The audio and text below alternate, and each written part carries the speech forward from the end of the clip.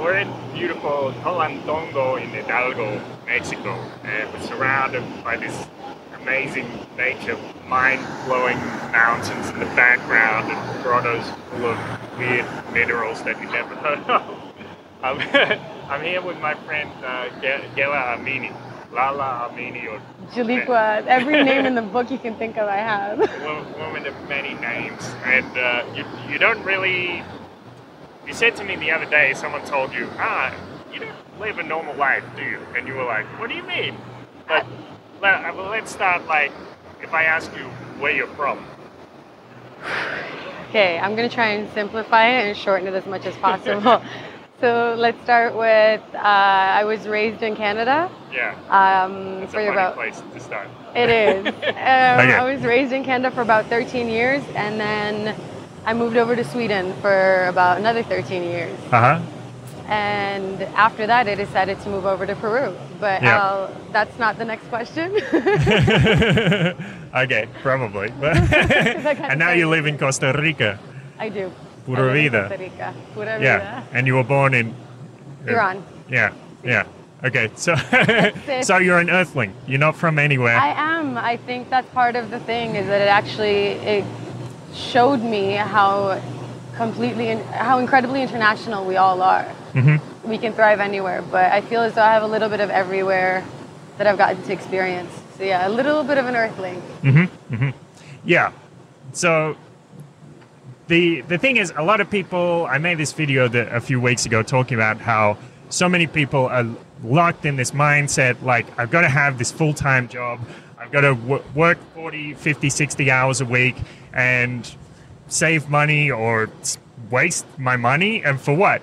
And, what do you get in return for it? But you don't live life like that at all, not even close. I used to. I definitely used to. Good. Sorry? Good, tell me more. I used to be deep in the system. I've worked with almost every profession you can think of. I've been a bartender, I've been an account manager, I've been a teacher, I've been a chef. I've worked in sales. I've done it all. I've literally worked with all of it. But then I think it got to a point in my life. I remember actually the moment that I looked at a friend of mine and I said, I don't think I want to live anymore. And she thought I meant like I wanted to commit suicide. She's like, you can't kill yourself. And I was like, no, I don't want to live life like this. If this is the meaning of life, where we work all day and all night, only to be able to pay off the things that we think we need in life, as opposed to living life the way we feel completes us. So it was that moment that I realized I didn't want to live that normal matrix type of, or normal, what we've been taught is normal. To live that life, I wanted to really experience life. And in all fairness, I never traveled growing up. So my first vacation was when I was 32 years old. Okay. Literally when I was 32. Do you want to say how old you are now? Because it's not really obvious. It's fine. Oh, okay, well, I'm turning 34 in about 2 months. 2 to 3 months. Fair enough. So life just begun. Yeah, life just began, and I realized that the more we actually live our purpose and what allows us to thrive, the more we have the ability to grow young, as opposed to this thought process that we're growing old. We're only growing old because we're investing our energy, inner chi as I call it, into giving of ourselves to every single person before we give to ourselves. Yeah. So how does that express itself in your everyday life? Because I've noticed it hanging around with you. Well, maybe you should describe it. In what sense? What do you mean? How does what? Well, you're not exactly shy. No. When you meet people, it's like you give them the energy of yourself. I do, but I feel as though then it's a choice. Then it's an interaction from person to person, and my energy isn't funneled in with everybody else's into the system. And I think that's the difference. It adds more quality to my life to be able to interact with every single person we can learn something from. As you've witnessed here, the first few days we came, I wasn't really centered. I wasn't myself. I was yelling. I wasn't yelling, but I was easily agitated. And I was trying to almost kind of control the outcome of every situation. And I had to remind myself that you learn from each interaction, each experience, good or bad. Right. Well, I wasn't trying to criticize you. I Oh, was no, saying, no, no. I was more talking like we're in this cocina económica yesterday, getting some food, and by the time we've finished eating, you were like hugging the boss of the place and kissing her on the cheek and say, "Oh, thank you so much," That as if you were old friends or something. Yeah. Well, to be honest with you, I think, again, it goes back to, you're right, you said it, old friends, because I think we recognized each other in those moments where we feel most centered within ourselves and we can actually see the reflection in the other person. And I think it has a lot to do with my background as well. Living in Canada where it's or growing up in Canada where it's such a warm, it's not a warm climate, but the hearts, they're so connected. So you can tell even in such a cold climate, people have this warmth that they offer each other. And then the contrast between that and Sweden where the weather and the climate actually takes over the interactions, where during the summers, people are very social and open. But come wintertime, when the sun leaves, they close up. So I noticed that it was something that was taking away from me until I started playing a little game where I would just smile at people and see how uncontrollable the electricity was from one person to the other. So you have these grumpy people going from work, going home from work, going to work from home, and it's cloudy, it's rainy, it's snowy, whatever it is, and they're so angry at the life that they're living and they're not fulfilled. But then come that moment where you're passing them by in the street and you give them that genuine smile from the heart, because that's where the electricity is pumping from. And you see them take this double take where it's like, do I know you? But at the same time, you see that electricity just expand into a smile on their face. And you know, even though you pass by them, the next moment, the next person that bumps into them, it's going to transfer over to that person too. So from there, I started also realizing that we really are truly connected in that sense. So I could either electrify people or electrocute them with the same aggression and anger and hatred for how people are living their lives. That in combination with, honestly, celibacy. Celibacy brought that into my life where I started realizing how, I don't want to go too deep into it, but the more time I spend celibate, the less people I meet that are out with an agenda for it being a sexual intention between us. Instead, I have met brothers, I have met sisters. So when I meet an old lady in a restaurant and she's such a sweetheart, I'm going to go kiss her because that's like an auntie, you know? It's like an auntie, it's another mother. I'm sure she's someone's auntie. But well, now she's my auntie that day she too. was yours, yeah. Cool. Oh, let's get back to, like you said how you woke up and you said, I don't want to live like this anymore. What happened after that? Or what were like the practical steps that made you change your life? I did continue to work within the system for a while. I think it was about a year. And then, I'm trying to remember it exactly, like that I'm trying to pinpoint that moment where... it's not easy to do, It honestly started because I ended up getting Lyme disease a few years back. Sorry? I ended up getting Lyme disease a few years ago. And I have cured myself of it. And completely naturally, no antibiotics, none of that. But I think it was that moment that defined life and death. Because I thought I was actually going to go. And the moment that I decided to stop living the way I am living, because I realized it in the moment that I talked to my friend and I said that, but the moment that the action took place was during the time that I was at home ill. And I was writing a goodbye letter to my mom, explaining that, I didn't want her not knowing, and I thought I was going to go. And in that moment, I was like, okay, I don't want to live that way, and I don't want to die. I'm not ready to go, so I have to carve a new path. I can't follow the same path that other people have walked and that I've already walked that I didn't get any fulfillment out of. So if it's okay, I'm going to go into a little bit of details. It actually leads into how I moved to Peru. So basically, I'm going to try and make a really long story as short as possible. I took the step to get up and start curing myself of Lyme, actually, again. So what I ended up doing was finding different ways to pinpoint each organ and detox that, and then I used different methods. Once that happened, though, it was a 10-month period of me being ill at home, and we're talking like on average 20 hours of sleep, like crawling to the bathroom. I'd fall asleep, and then I'd wake up on the floor, not realizing where I was on my way, Wow. where I was headed. Yeah, it was really bad. I was at 35 kilos, I think, and Shit.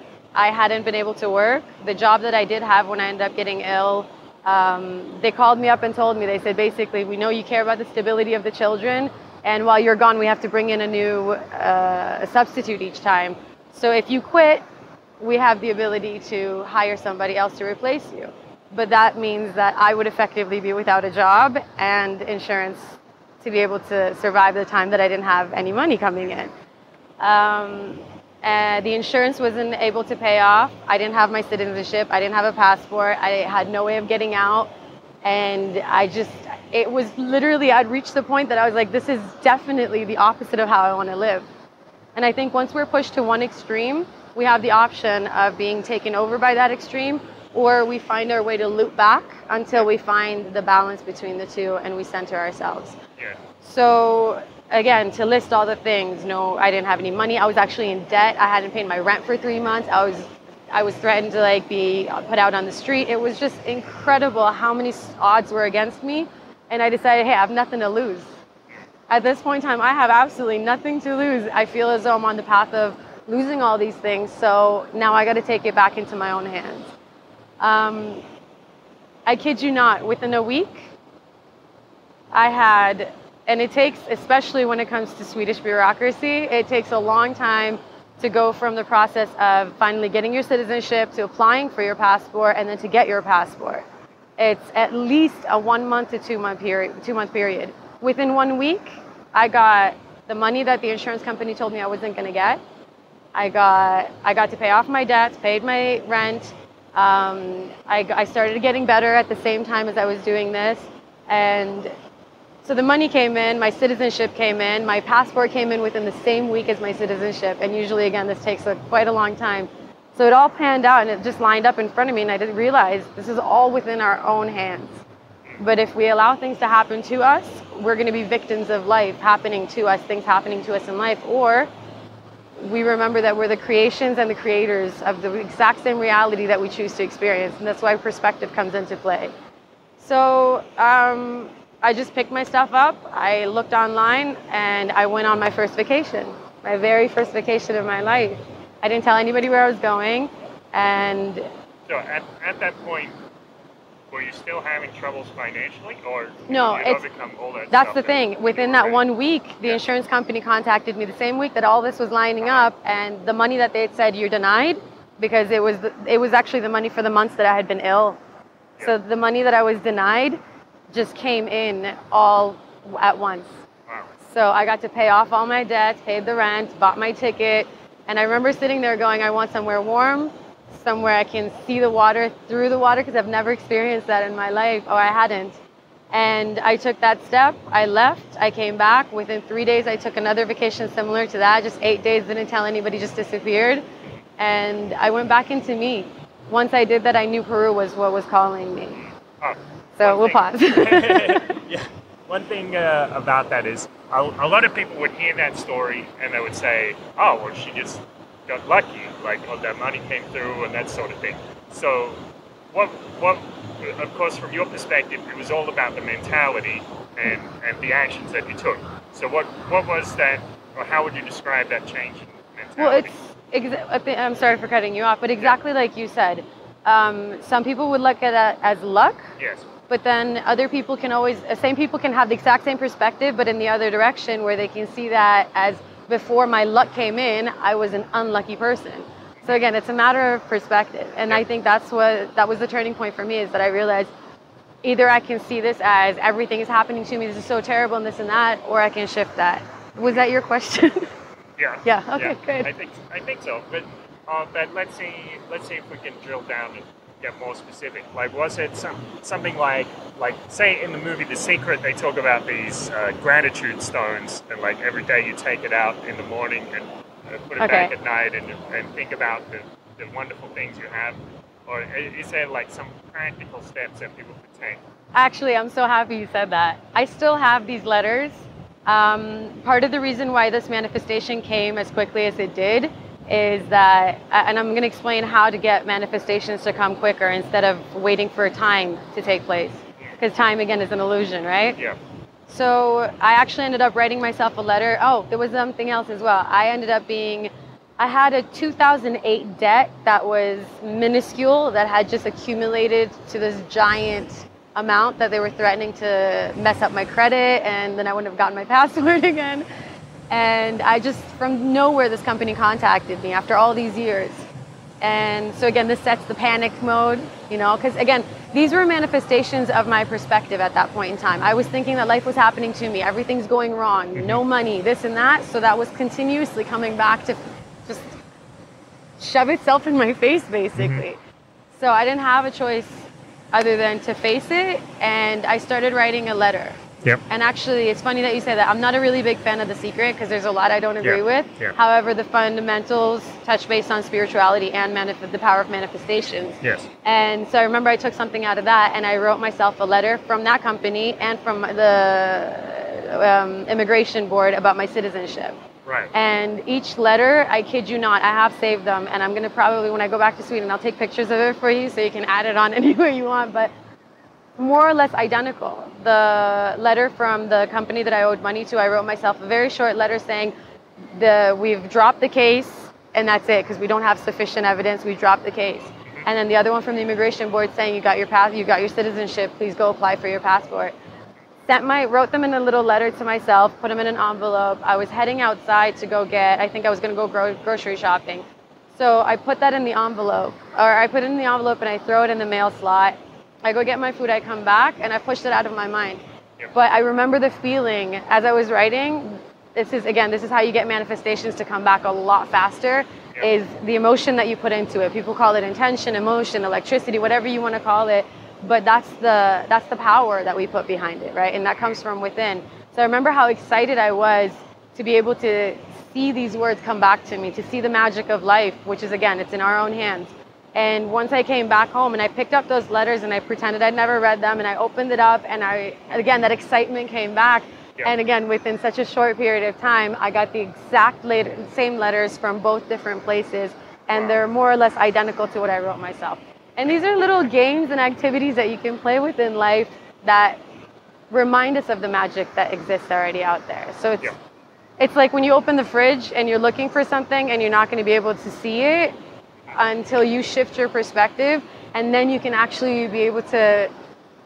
I'm going to do this. I'm going to let you continue because I can tell you're about to. No? Go on. Yeah, so, but yeah, that's basically it. You can play with you can have these little exercises, and they start at minuscule levels. Like you can do things like, I know they talked about in The Secret about seeing the green light. Yeah, like behind when you hit traffic, just see green lights. Again, it's not about what you just envision, it's about putting the power behind that vision. Okay, so feeling it, the emotional content. Allowing yourself an excitement, because a lot of people, excitement and anxiety are two sides of the same coin. Yep. The question is, again, if we realize that the duality of those two are actually when they're unified, we can create something with it. If they're still in dualities, what we're going to end up doing is having that good or bad perspective, unlucky or lucky perspective, I can't do it, but she did it perspective.